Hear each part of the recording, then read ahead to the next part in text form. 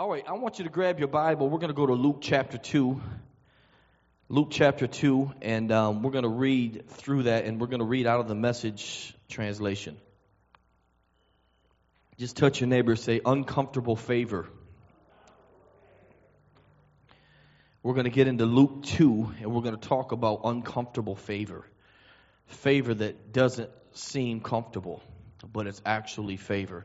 Things that don't seem to be comfortable, but they're actually favor in your life. People don't usually recognize favor that's uncomfortable because we can't see past our own irritations. And the problem is, if you don't ever learn to see past what irritates you, you're never going to become anything different than you are now. I'll say it again. If you don't learn to see past what frustrates you or irritates you, you'll never become different than what you are now. You have to have a foresight to see beyond what you're going through, to see the greater purpose. Every day when an individual goes to the gym and they're trying to lose weight or tone up or tighten up, you can work as hard as you want to on that Monday, that miserable Monday. You're going through your sets, you're eating right on Monday, and you know what? You get there, and I know some people love to they haven't worked out in 10 years, work out one time, and they're in the mirror like, I do see a difference. No, you don't. There's no difference. You have made up in your mind that there's a difference, but you have not seen it. Actually, you don't grow in the gym. You grow outside of the gym. You're not growing that day anyway. You actually broke your body down. So you don't really see a difference. You just think you did because you put in the hard work. Right? This is how we are programmed with life. This is how we're programmed. When you go into the gym and you're going through the routines and the structures and the things that are necessary to actually become what you want to be, you have to know in your mind, if you're going to get a gym membership and you're going to change, you have to sign up for the long haul. It's not something that you're going to see a difference in 3 days. You're going to have to go in there and you're going to have to be consistent regardless of what you see. And you're going to have to make up in your mind that if I continue down this path of discipline, I will see a difference in the months to come. You have to have foresight when you are doing these type of things, these significant changes. You got to have foresight. Amen? Let's go to Luke 2.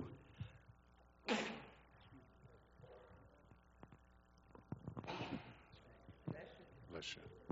About that time, Caesar Augustus ordered a census to be taken throughout the empire. This was the first census when Quirinius was governor of Syria. Everyone had to travel to his own ancestral hometown to be accounted for. So Joseph went from the Galilean town of Nazareth up to Bethlehem in Judah, David's town, for the census. As a descendant of David, he had to go there. He went with Mary, his fiancée, who was pregnant. While they were there, the time came for her to give birth. She gave birth to a son, her firstborn. She wrapped him in a blanket and laid him in a manger. Hang on 1 second. We got something beeping back here. We need tap on the door. Get that Dorian. Somebody got to fix that. It's distracting me. All right, let's continue. She wrapped him in a blanket and laid him in a manger because there was no room in the hostel. Everybody say there was no room in the hotel. I want you to think about the depth of that. There was no room in the hotel. Jesus was born in a manger. We say it so cliche, but a manger is no place to be born. It's not even created for humans. It's actually a feeding trough for animals. Isn't that something? It's a feeding trough for animals. I'll let you think about that a little more in depth. It's a feeding trough. When you eat finished lamb, and you change your diet to finished work diet, and you begin to eat of Christ in the finished work, it changes your whole perspective. No wonder he was born in a feeding trough. Maybe we're supposed to be eating the finished work, digesting the gospel. Amen, somebody. So he's born in a feeding trough of hay. Hay is not the best. Now, I've had the privilege of growing up in several different areas and arenas, and a lot of times we would go visit my family down in Illinois, and it was on the border there, so it was like close to Kentucky, and so it was a farm. You know it's hillbilly stuff because it was my Aunt Nellie and Uncle Vernon. You know, white folk, we call them Aunt Nellie, not Aunt. Aunt. I don't even know how that works out in the spelling but I think we got it wrong. But it's Aunt Nellie and Uncle Vernon. That just sounds hillbilly. And we would go down there, and they would have this farm. They'd have chickens running all over the place, and I had the honor of seeing chickens at a young age get their heads cut off and how they run around, and I don't even know how they're still alive, but they're running around, and oh yeah, look at, hey, come on, I got an amen over there. Yep, and you'll cut their head off, and they'll still run around, all kinds of just crazy stuff, right?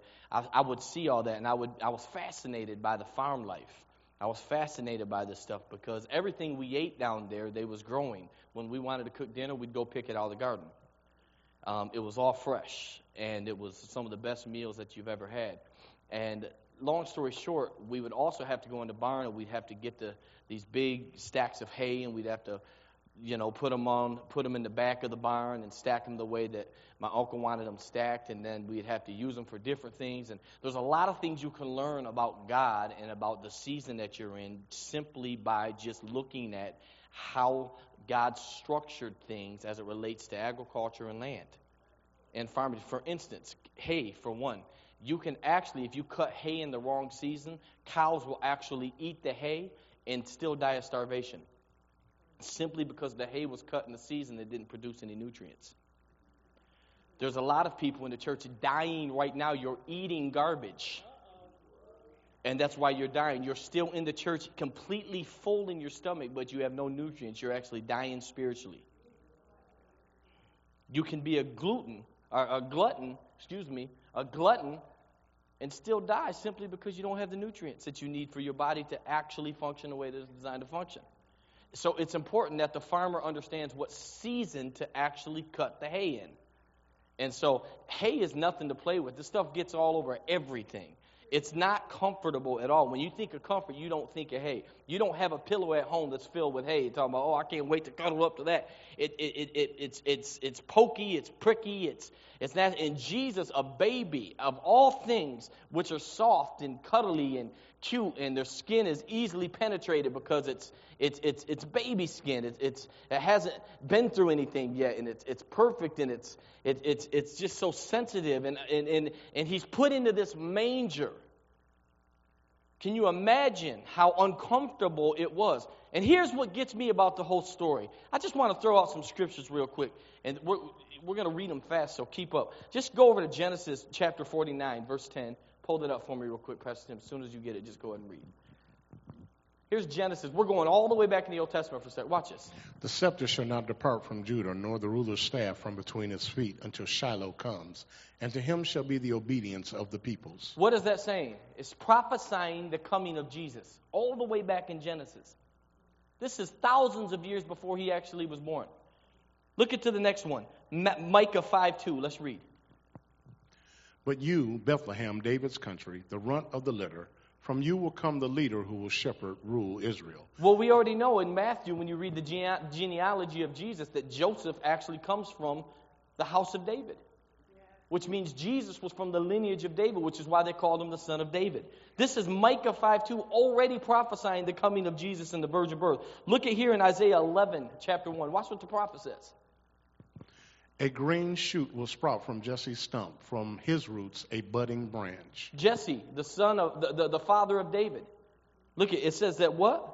It says that just as a new branch is sprout from a stump, so a new king will arise from among David's descendants.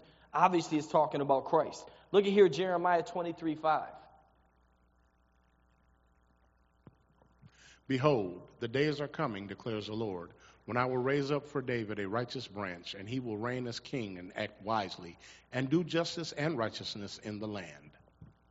Look at that. Look at 2 Samuel chapter 7, verse 16. These are several prophets that's talking about this. They've never even met each other, these guys. Watch this. Your house and your kingdom shall endure before me forever. Your throne shall be established forever. Woo, look at Isaiah 7, verse 14. Continue. Therefore, the Lord himself will give you a sign. Behold, a virgin will be with child and bear a son, and she will call his name Emmanuel. I don't know if y'all are catching this. Thousands of years it was prophesied he's coming, and yet God did not see it fit to book a room. I need you to see that there's purpose in this, not just It wasn't just that there was no room booked. God could have planned it. He had all the time. He'd been talking about it for thousands of years. There's a reason why he didn't book the room.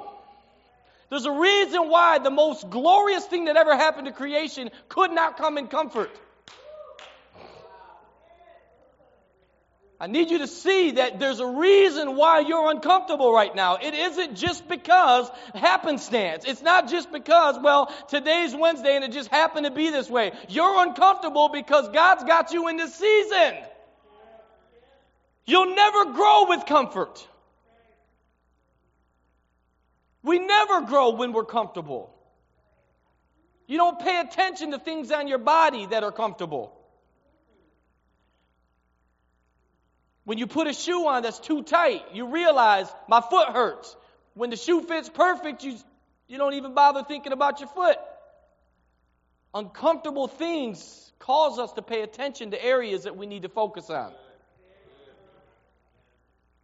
I don't know where you're at in your life, but I know that if it's uncomfortable, God's got a plan. I'm telling you right now, God's got a plan. Maybe you're outgrowing a season it's time for you to come out of.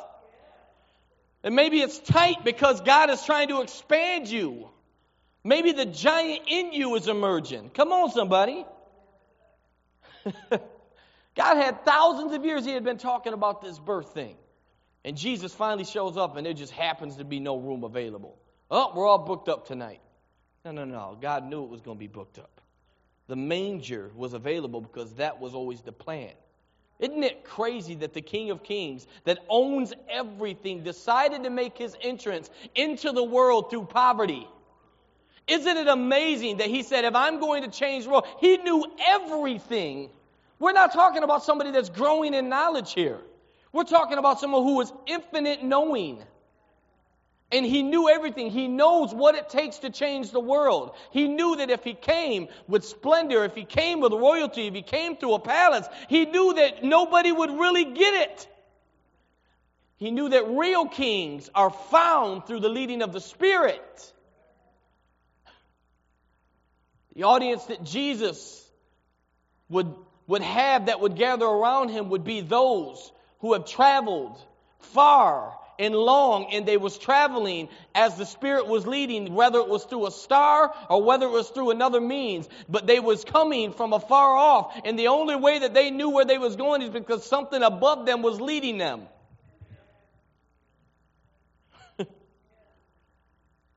And they was going to a place, to their surprise, that would not be royalty, to celebrate the King of all kings.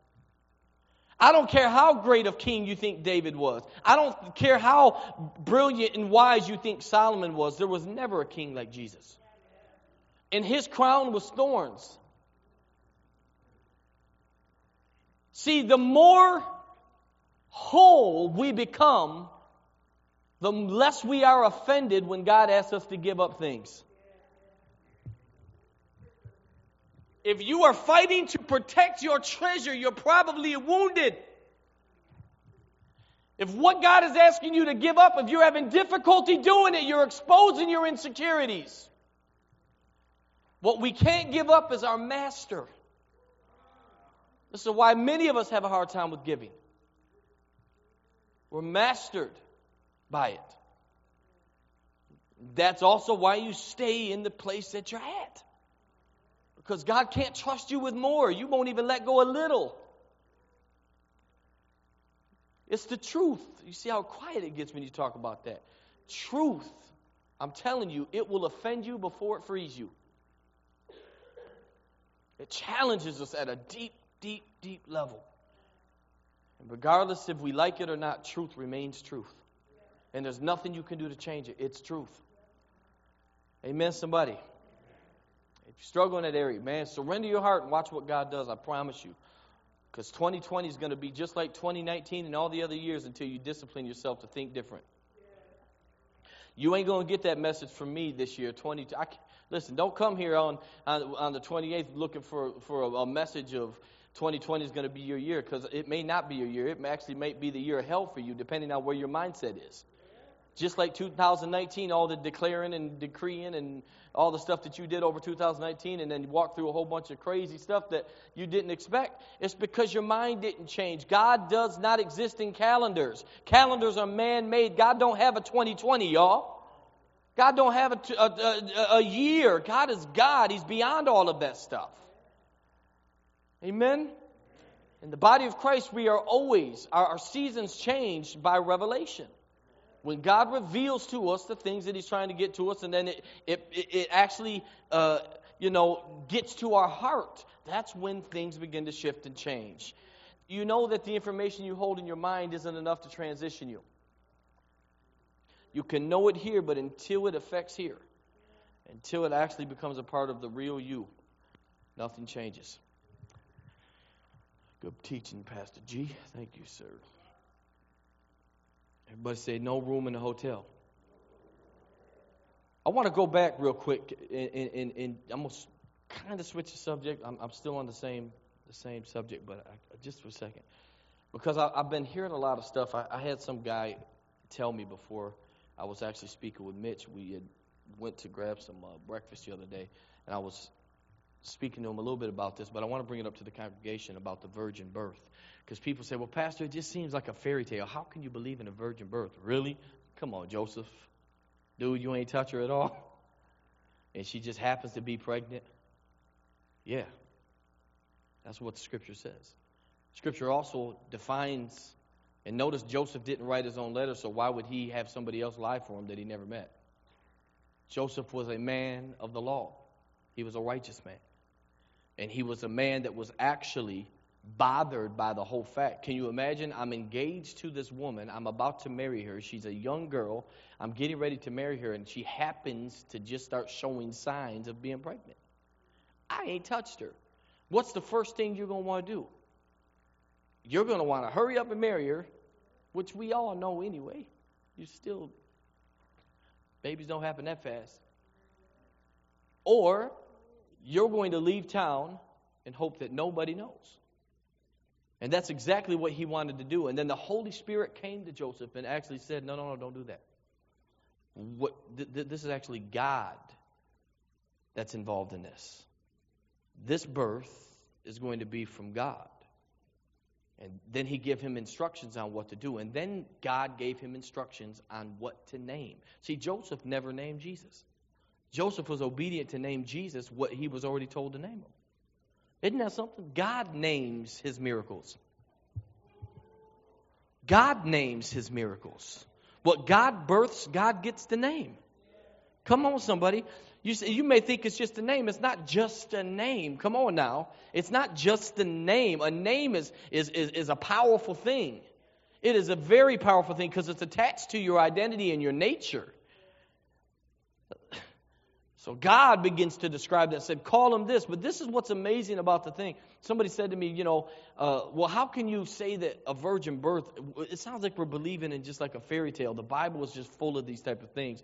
And we live in such an atheistic perspective today, a culture that likes to just kind of attack everything that is God and that is gospel. And what is more scary to me is how many Christians are falling prey to this type of thinking. And it bothers me as a pastor because I do my best to train myself in apologetics and to get as much learning as I can so I can offer you apologetics so that your faith may be strengthened in the things of God.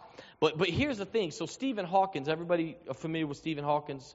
He's probably the world's premier atheist. Okay, scientific guy, kind of a smart guy in certain areas, and then in other areas I would completely disagree with him. And he would make him. I wrote down a quote that he actually said in one of his books, and this is exactly verbatim what Stephen Hawkins actually said. He said the universe created itself out of nothing. That was his actual quote. That the universe created. Now here's an atheist that denies the virgin birth of Jesus. So explain this to me. You don't believe in a virgin birth, but you believe in a virgin birth. In other words, you're actually saying that the universe can create itself out of nothing. That sounds like a virgin birth to me. Dude, what are you talking about? You're telling me you have a problem because God decided to interfere with humanity. You have a problem with that because you don't like the truth that Jesus teaches, but you'll turn around in faith and say that the universe just kind of came out of nowhere and nobody touched it. So in essence, you do believe in a virgin birth, you just don't believe in Christ. And this is the kind of nonsense that's attacking the church, and because we got so many Christians that go to churches to where they're not challenged to think, we don't have anything to refute them with. Stephen Hawkins is a brilliant dummy. I have no problem with that. Some of the science that was associated with him, because I think it helped humanity in some ways. But as Albert Einstein said, science without God is futile. Science without God. Albert Einstein, largely respected as the most brilliant mind to ever walk the earth, literally said, science absent of God is futile. There has to be an intelligent designer. Nothing comes from nothing. Even if you believe in a Big Bang, who did the bang? Even if you believe in evolution, where did the monkeys come from? It all has to start somewhere. So there is such thing as a virgin birth, I would argue, and I believe that is significant because of Christ. But there's much more going on in this virgin birth than just what meets the eye to the skeptic. Because they don't understand the finished work, because they don't understand the power of the gospel, because they don't understand that God's love for humanity was going to be demonstrated in the life of this son, this seed, this pattern son that we call Emmanuel, God with us. They're missing the bigger picture. He was coming to fix humanity. He had set back since Adam and watched us kill and murder and backbite and try to solve problems on our own and lead into our own understanding, watching kingdoms fall in bloodshed all over for centuries and thousands of years. He finally said, I got to step in the middle of it and show them what it's like to actually be human.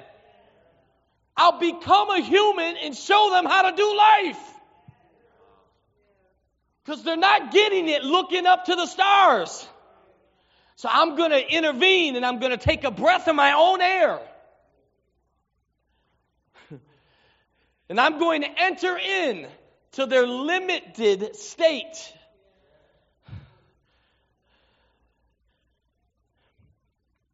And I'm going to show them how to do life.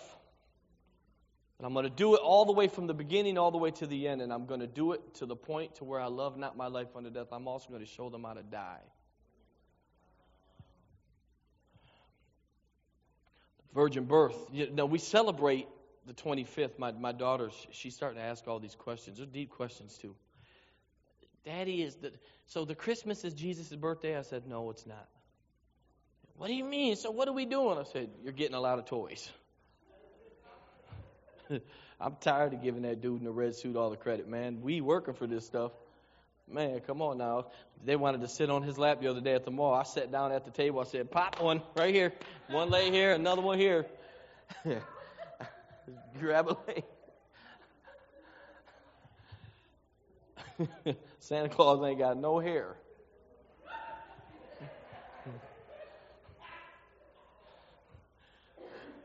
Don't be laughing at me.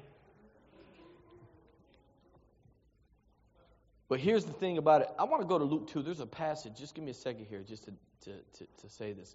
I'm going to tell you why, first of all, there's several things as to this scripture in this passage, why Christmas isn't on the 25th. Actually, Jesus was probably born, and I would put all my eggs in one basket on this, in spring. Actually, probably, it's definitely not the 25th of December. But he was probably born in spring. And it's not something that I care about, because the truth is God never told us to ever do any of the stuff that we're doing on this day, on the 25th. None of the stuff. This is a lifestyle commitment that we're doing. We celebrate Him from a lifestyle. This is not something we turn on and turn off, right? This is where people miss it with the Sabbath. I get it all the time because we worship on Saturdays. Are you Seventh-day Adventist? No. I am an Adventist for the seventh day. There's a difference. The seventh day is actually, come on now, it's Christ. Come to me, all who is weary and heavy laden, I'll give you rest. Seventh day is a person, it's not a day. Come on, somebody. We already know that throughout Scripture that we season from our own works and we've entered into the true Sabbath, which is Jesus. He said, I'm the Lord of the Sabbath. You know, come on now. He was the seventh day walking around. I don't even have time to teach that right now.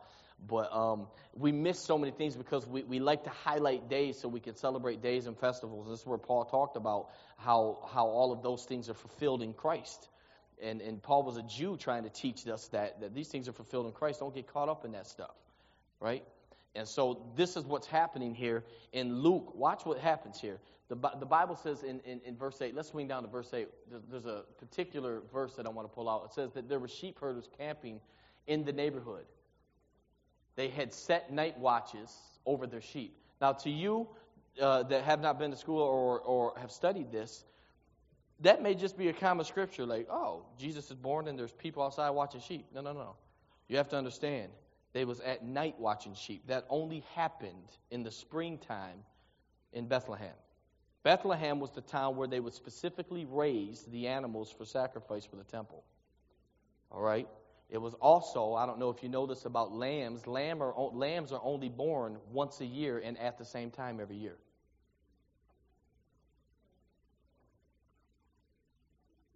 Same time every year. They're always born in the spring. Which is why he was called, behold the Lamb of God that takes away the sins of the world. Are you hearing what I'm trying to?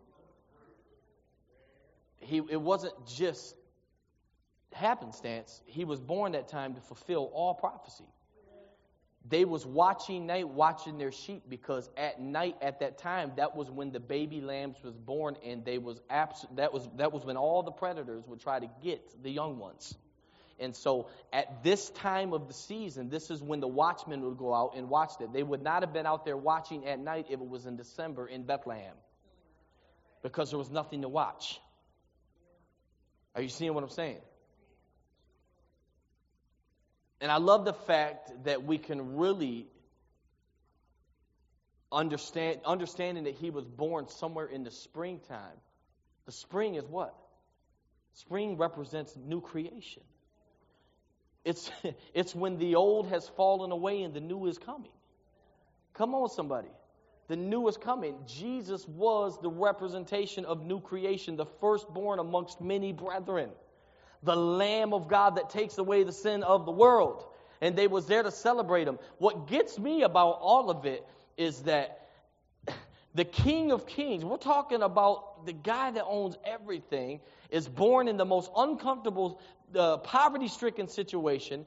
And what is amazing to me is even creation, the Bible says that the stargazers, that's what the wise men really was. I don't know where we get this narrative of 3 wise men. Scripture never says there was 3 of them. But there is 3 gifts that they gave them. Maybe we associated that with them. But anyway, this company of wise men that was traveling far from the east, they all the way from the east had heard. These was not Christians, by the way, guys. These was not people who was even Jews, by the way. They were stargazers. In today's world, we would call them astrologists. They would stare at the stars, and they was into what some of us would call that witchcraft today, if we think about it. And this is what's amazing to me, that even in their religious practice that was not Christian, it still led them to Jesus. There may be one way to God, but there's several ways to Jesus. If you don't believe it, look at how messed up your situation was and how you are where you are today. God will let you go through some crazy stuff to get back to truth. Stuff that you would never have fathomed going through, but it led you right back to Jesus. They're following a star thinking that it's truth, and it leads them right to the answer. Isn't it amazing? The King Herod, he had heard about the prophecies and this king coming up, and he didn't want to lose rule. He said, man, I'm going to cut a deal with you guys. When you find this joker, send word to me. I'm going to come and celebrate him too. But they knew in their heart that it wasn't going to be what he said it was going to be. They worshiped the king. This is what's amazing. They made a contract. Come here right here quick, Mitch. Watch this. Come here, Tail, just real quick. You stand right there. So here's You got your Christmas Jesus manger stuff on. All right, so watch. And you over here with me. Pastor Tim, come on, let me use you real quick. Here's the wise men. And I'm going to be Herod. I'm this dude. I've got a motive that I'm not exposing right now. Hey, I heard there's a king that was born. Everybody's celebrating him. Man, listen, man. You guys enjoy yourself tonight. Here's the palace. It's all mine. I'm sure he was whining and dining. He was probably doing everything. He was a king to impress them. And then all of a sudden he says, listen, when you find him, because Herod ain't about to be out there like this, like, where's he at? Like looking at the star. He's like, when you find him, come back and report and tell me where he's at. And then I'm going to come and celebrate him with you.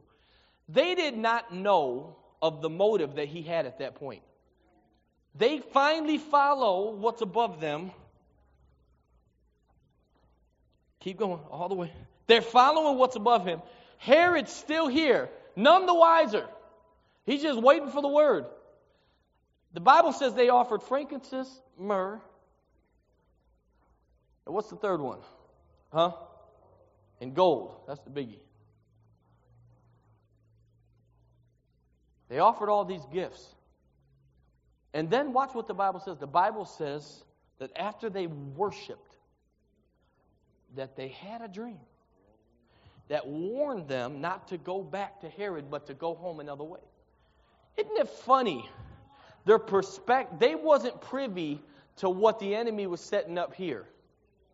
It wasn't until they worshiped here that it opened up their heart to come into alignment with the plan of God. Are you hearing what I'm saying? There's something happens when you find yourself getting close to the birthing process. And then you worship in the middle of your uncomfort. Their perspective changed, and all of a sudden they begin to actually do the will of God, even though they wasn't actually Christians. They wasn't what we would call people who was Jews that was following the Mosaic law. They didn't even know anything about that. They get there, and as they worship him and they offer gifts to him, something was happening in their heart that it became a gateway for them to now get aligned to the purposes of God. And because they chose to go back a different way than they came, because they chose to listen to God, Herod gets mad. Because he's still sitting over there like, where's he at? See, it would have been easy for Herod to find. The enemy can always find us when we take the royal road. When we want to shine, it's always easy for the enemy to find us. But when God can hide you in things that are uncomfortable, the enemy, he's sitting over there like, man, where's he at? Where's he at? I checked the palace, he ain't there. What kind of a king ain't born in the palace? What kind of a king doesn't have a whole bunch of entourage? What kind of a king doesn't have this and that and this and that? Where's he at? Man, he can't find him. And the wise man was wise enough to stay wise after worshiping and go another way. And all of a sudden, the Bible says Herod gets mad. And he orders the killing and the slaughter of every person that is 2 years and younger. And kills every boy that he can find. Which means Jesus was lonely in his generation. That he would come back and find it very hard to find anybody his age that was going through what he was going through.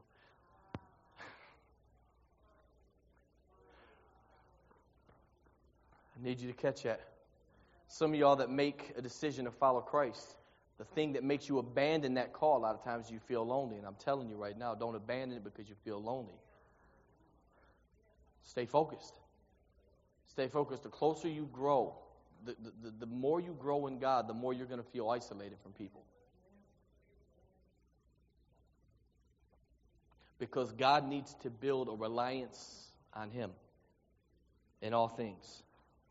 Some of the most challenging tests that we'll ever face are going to be things and seasons that we do not understand or feel understood in.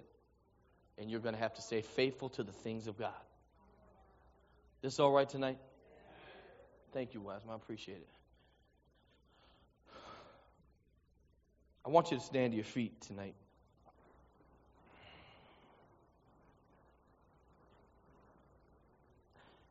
I don't know what it is that you're going through tonight, and I just want you to be sensitive here.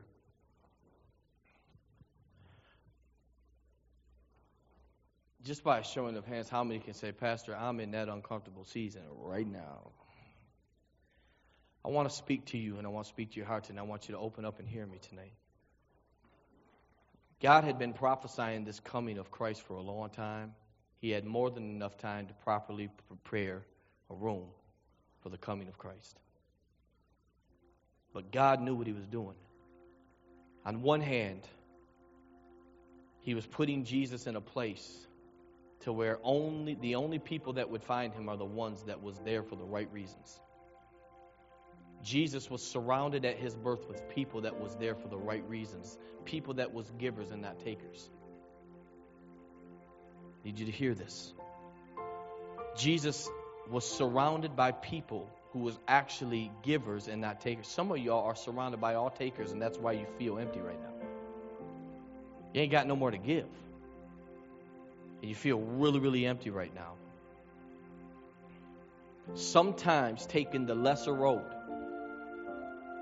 allowing God to develop you in the uncomfortable situations where you feel misunderstood and you feel frustrated, allowing God to do that will produce in you more God quality than if you take the things that you actually want.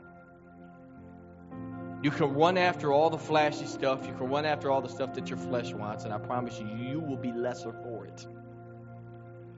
The relationships that find us in our uncomfortable seasons are typically the ones that last a lifetime.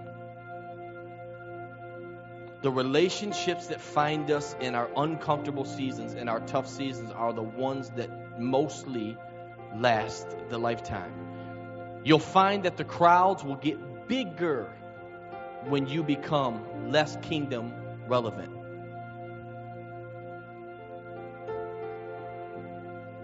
It's truth. Jesus had a whole lot of people following when he was handing out healings, y'all. When he got to that cross, when it was time to lay the life down, when it was time to quit dishing out healings and raising deads and forgiving sin, and when it was finally time to fix humanity by taking his last breath, where was everybody at?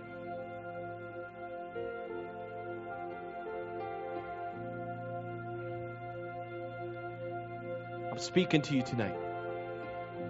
Here's what I want to do. I want to pray with those of you that say, Pastor, I'm in this uncomfortable season right now. I want some prayer to help encourage me to stay steadfast in it. Because I promise you, Daddy's going to do something glorious in your life. You are not alone in this season. This was the room that was booked. God made sure nobody else was there in that manger. That's the room he booked.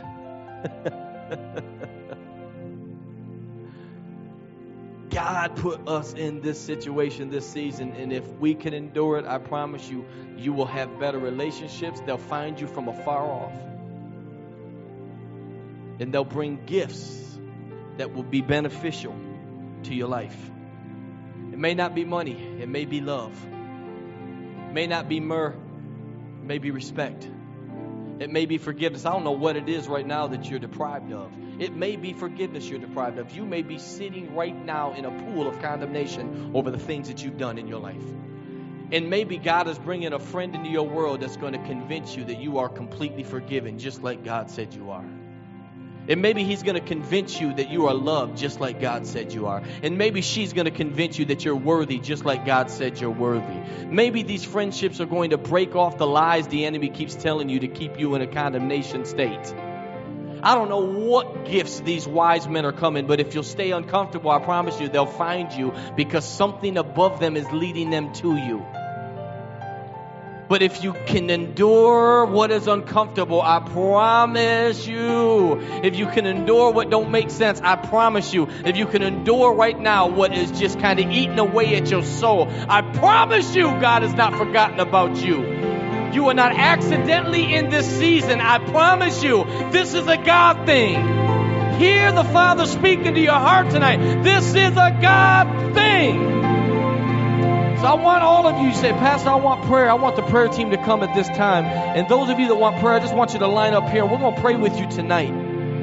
Pastor, I'm uncomfortable. Pastor, I don't understand what is going on in my life right now. And you want us to just pray with you and agree with you. I promise you, God has got you. Woo!